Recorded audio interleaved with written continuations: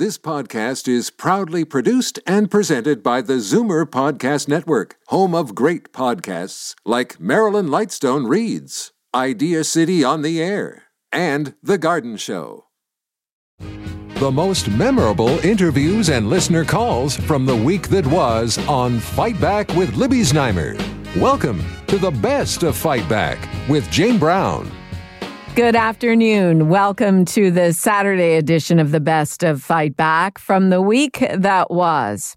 Monday was the revised deadline for workers in Ontario's long-term care homes to have received at least one shot of COVID vaccine, or they wouldn't be allowed to go to work. That was already an extension, since Monday originally was supposed to be the day nursing home staff across the province were fully vaccinated. They now have until December 13th to get their 2 shots. That's where Libby began the conversation with the Zoomer squad on Monday. Peter Muggeridge is senior editor at Zoomer Magazine, David Cravit, vice president of Zoomer Media and chief membership officer at CARP, and Bill VanGorder is chief operating officer and chief policy officer at CARP. Why wouldn't they have just kept the deadline if it's only 5% or less? Surely that's not worth the risk of infecting our loved ones who are in the facilities where they work. Of course, they should have moved sooner. They should have put this into place months ago, so we'd already be past this point by this time. But the delay doesn't seem reasonable, doesn't seem safe, and it's going to cause a lot of worry among a lot of families. Part of their explanation is that there are certain communities where the take-up is low. And I was surprised when I first heard that the communities with the low take-up are homes that cater to people who are Polish or Ukrainian. And the explanation that I heard is that these are all people who came from their areas when it was under the Soviet Union, and they regard it as a government-imposed thing and they don't trust it. David, what do you think of that? We have 2 problems here. As usual, we don't have complete information from the government. We have these big sweeping statistics, 95% are vaccinated, 5% are not. But if I drill down deeper, what has been the infection rate in these homes? What has been the mortality rate? Is it noticeably higher or lower? Are the workers who are refusing to be vaccinated agreeing to get tested every day in lieu of the vaccine?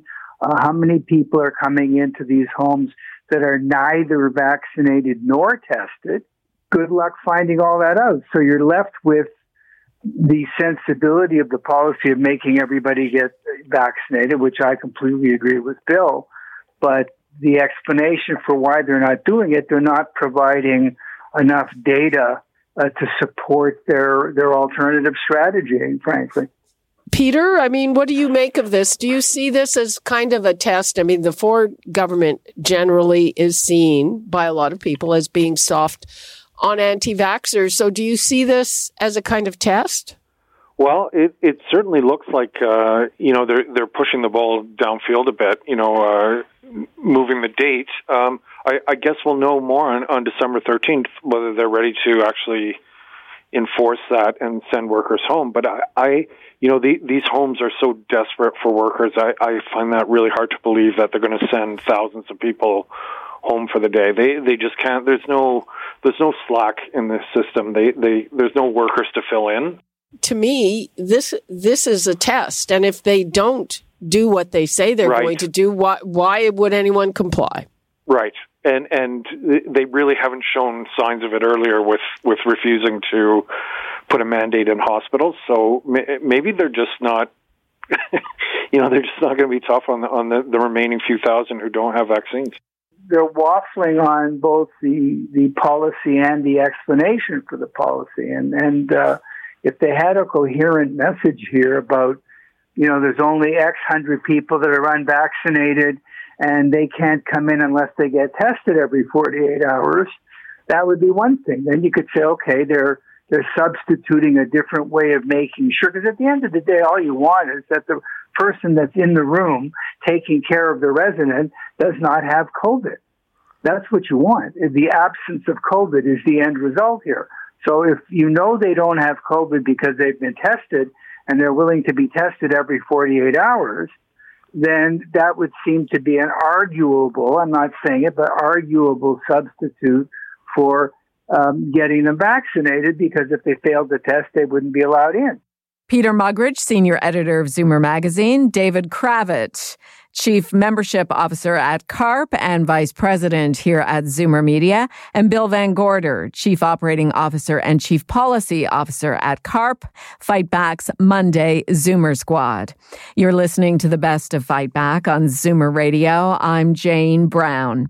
They're tired of being called heroes. Nurses in this province want a more concrete appreciation of the incredibly tough conditions they've been working under since the pandemic began. That's why this past Sunday, they protested Bill 124, which caps their pay hikes and that of other public sector workers at 1% annually. Libby was joined to talk about the crisis in nursing by Dr. Doris Grinspun, CEO of the Registered Nurses Association of Ontario, and Nancy Halupa, an emergency registered nurse in the GTA and founder of Nurse with Sign 416. It was kind of my last-ditch effort to try to change the way things are going in the healthcare system. It basically is a bunch of nurses, public sector workers, that are holding up signs every day or whenever they like to tell people of the public what is actually going on in the healthcare system, specifically nursing. We're critically short-staffed. It's dangerous, and I really didn't think that the public fully understood how dangerous healthcare has become. So it was kind of my way of informing the public. Okay. Doris, do you think that it's fair to lump nurses in with other public sector workers? Most of them, were not on the front lines. They were comfortably working from home, collecting their full salaries. Not that there's anything wrong with that if they were working, but it was a completely different kettle of fish, to use a bad cliche. I mean, while nurses were on the front lines doing a dangerous job under really tough circumstances for a very long period of time, that continues now. Well, that's a fantastic question that you are posing, and one that our Premier should respond to, Libby, because as you know, police, firefighters, and doctors are not included into that bill. So why would the Premier target a majority female workforce that is essential? We're essential services, as you know, and we are deemed as essential services to this province. Why would he do that? Well, I keep asking him the same. What does he say? You ask him. I know you are. Well, the Premier, I just again sent a message to the Premier. The tragedy here, Libby, is that the lack of action on the Premier on the issue of mandatory vaccination, as you and I spoke before, is damaging patients. On this case, in the issue of Bill 124, is driving nurses away from Ontario by the hundreds, if not thousands. I just finished a meeting with a group of 20 nurses, and this week we are meeting all week, my president and I, with different groups. They are all saying the same. If this doesn't change, they're out of here. Not necessarily out of the profession, out of Ontario. And then already we have a crisis, Libby. They are calling nurses RNs. The issue here is mainly RNs, but it's all nurses, really. And all they are calling them in the middle of the day, come for 2 hours, come for 4 hours, in emergency rooms, in ICUs, come for whatever time you can.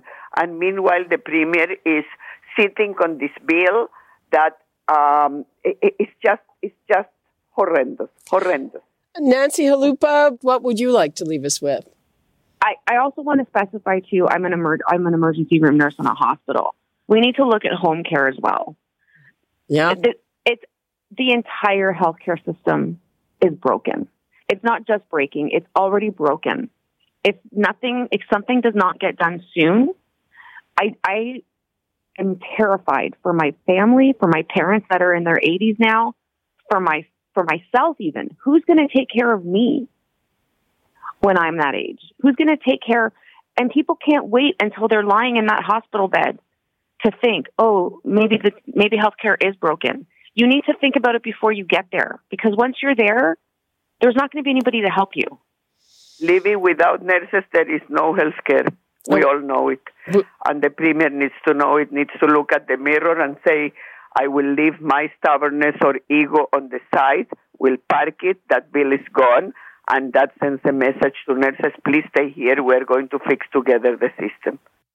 Dr. Doris Grinspun, CEO of the Registered Nurses Association of Ontario, and Nancy Halupa, an emergency registered nurse in the GTA and founder of Nurse with Sign 416.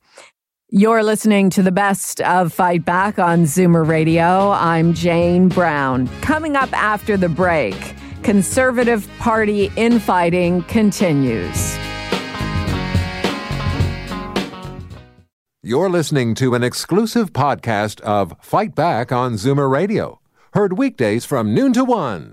Good isn't good enough. Make way for the best of Fight Back with Jane Brown on Zoomer Radio. Welcome back. This week marked more infighting in the federal Conservative Party.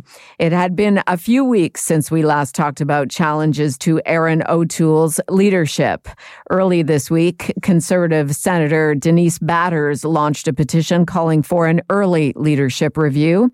A day later, she was fired from the Conservative caucus by Erin O'Toole, a move she reacted to by saying on Twitter she won't be silenced by a person she calls a weak leader who let her go via voicemail. Prior to O'Toole's move to fire the senator, Libby was joined on Tuesday by Fight Back strategy panelists about the dissension in the Conservative Party.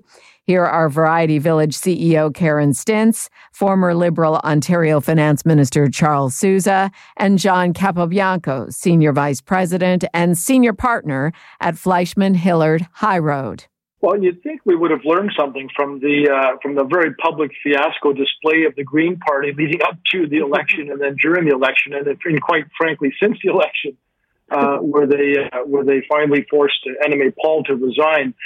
Look, I don't think anything good comes out of when political parties air their dirty laundry, so to speak, and you know, all parties have done it. Charles, of course, knows full well, you know, the damage this kind of stuff does with the political morale and party when these kinds of discussions happen in public. And you know, I've always maintained, you know, since the election, Libby, on this program a number of times, how much I support Erin O'Toole. And yeah, you know what, the campaign got away from us. I think that there was no doubt early on that Erin O'Toole was doing well, and quite frankly was looking like he was going to potentially win the election. And that's a far cry from a year previous when he got elected as leader during the pandemic, and you know wasn't really known, didn't get a lot of media or airtime during that time, but certainly became well known enough in the election that Canadians were giving him the trust, and of course slipped up a couple of times, and that's stuff that we need to fix, or they need to fix as a party. But more importantly, though, changing leaders at this stage of the game is just irresponsible. We've got a leader. Canadians got to know him and got to like him by and large. They've got to fix what they've got to fix. And move on. Having a leadership now when there's a minority government is, quite frankly, irresponsible.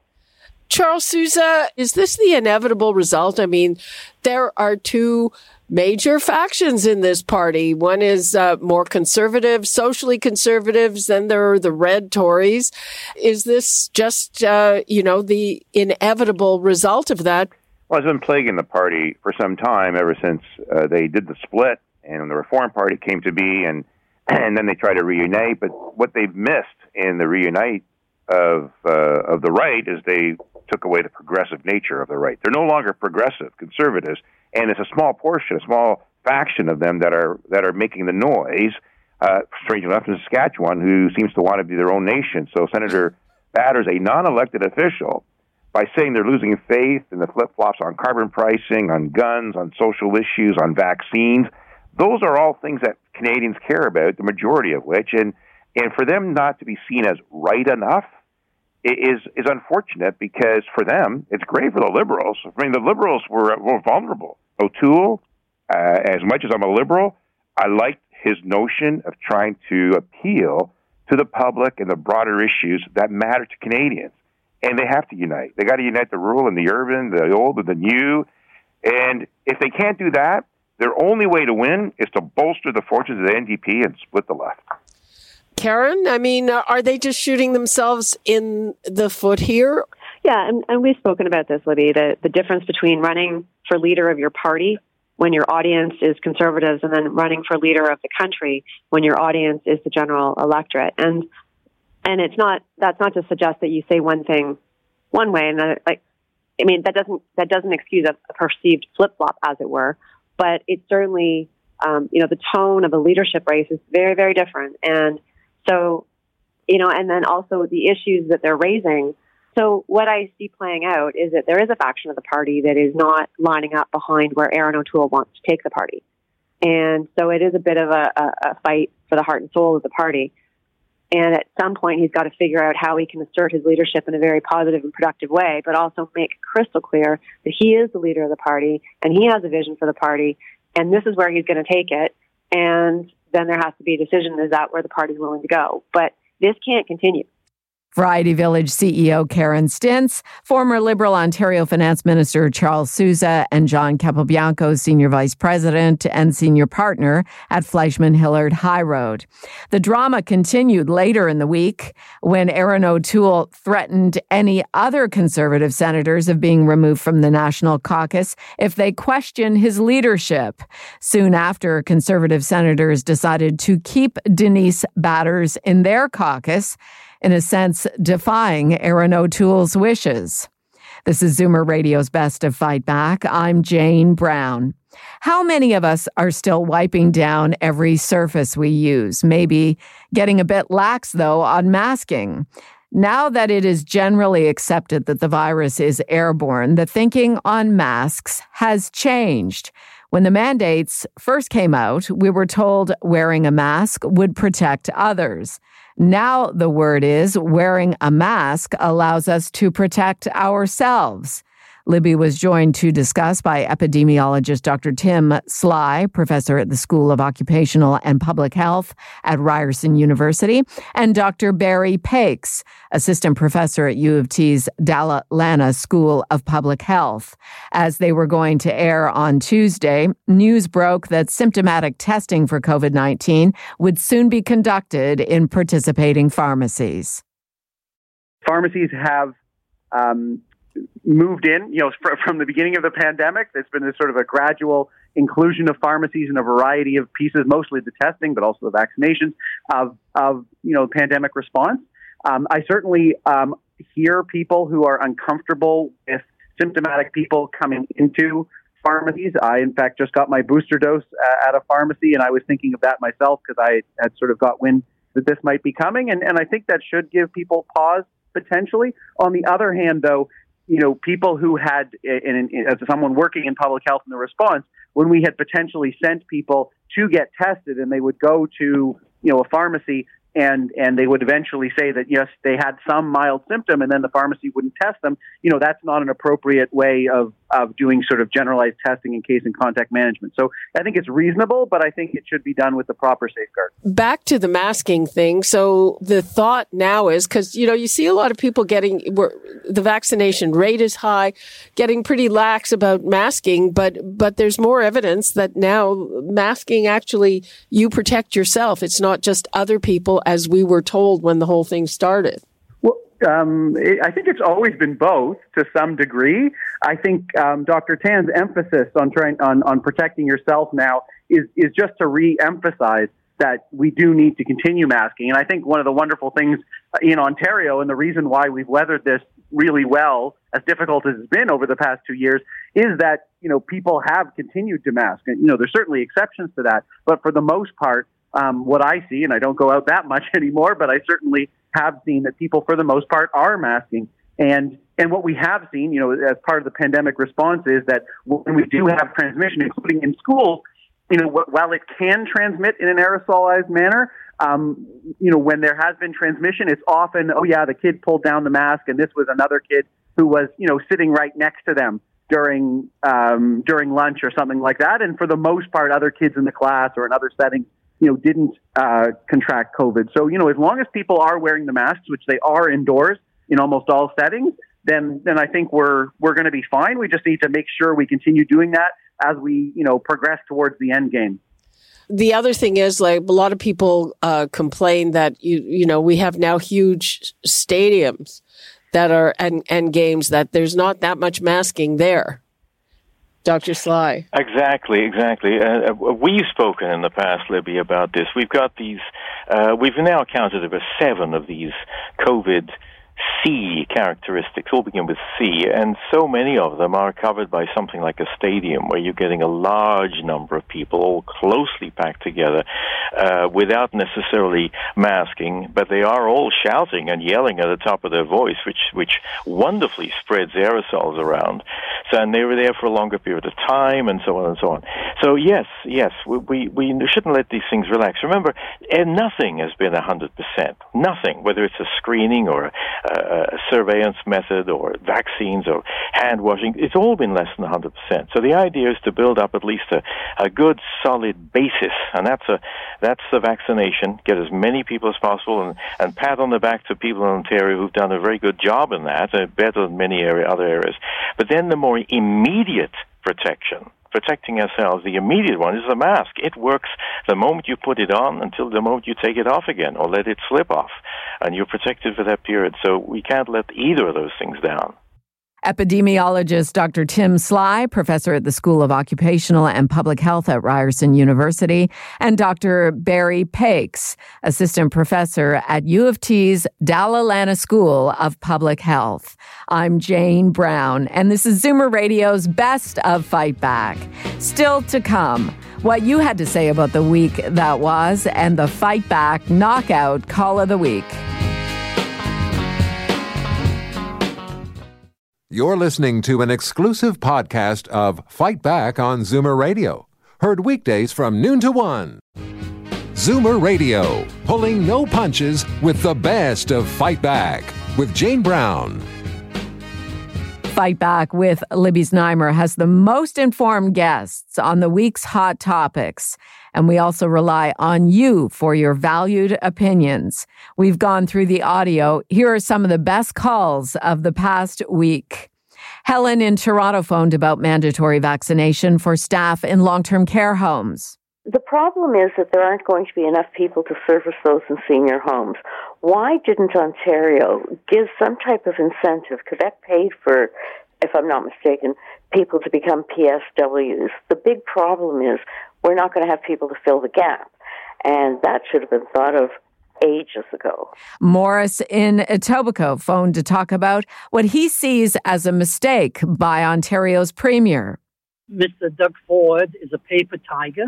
He's pandering to the extreme right, anti-vaxxers, the religious, etc., etc. And he just doesn't get the point that I don't want to go to an LTC or an aircraft or anywhere else where the person next to me is not vaccinated. Full stop.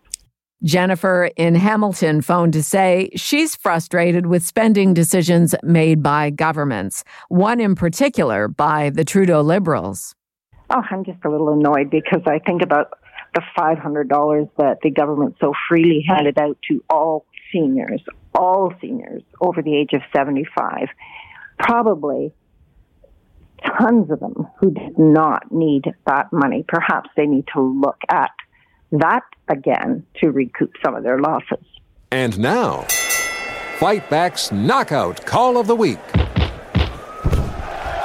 There were a lot of great calls this week, but the winner of the Fight Back Knockout Call of the Week comes from Rhonda in Kitchener, who phoned with a rebuttal for the union leader who represents TTC workers as the mandatory COVID vaccination policy takes effect. I'm sorry, sir. I'm sorry that you had to go to the great lengths that you did to get protected in the first place, but it was new and fresh to everyone. But the point is now there's a vaccine. Don't make a mountain out of a molehill. They're working for the public. It doesn't matter if they take a pill in the future, as long as they do something to protect themselves. Forget the public. It's protecting themselves. But when you're working with the public, this is a must. I'm glad I'm sorry it had to come to the point where everybody has to be forced. I don't understand that to begin with. because you look on Facebook and everything else, they're putting more personal information out there. And all they're asked is, did you get 2 shots? And they're taking it as an insult. And that's wrong. That does it for today's Best of Fight Back on Zoomer Radio. If you'd like to qualify for the Fight Back Knockout Call of the Week, phone us noon to 1 weekdays. Or if you have a comment, email us at fightback@zoomer.ca. Follow us on Twitter at FightbackLibby and call our Fight Back voicemail anytime at 416-367-9636. 416-367-9636. I'm Jane Brown. Join me again at the same time tomorrow when we'll round up the rest of the Best of Fight Back. The Best of Fight Back is produced by Jane Brown, Justin Eacock, and Zeev Hadi, with technical production by Kelly Robotham. Executive producer, Moses Znaimer.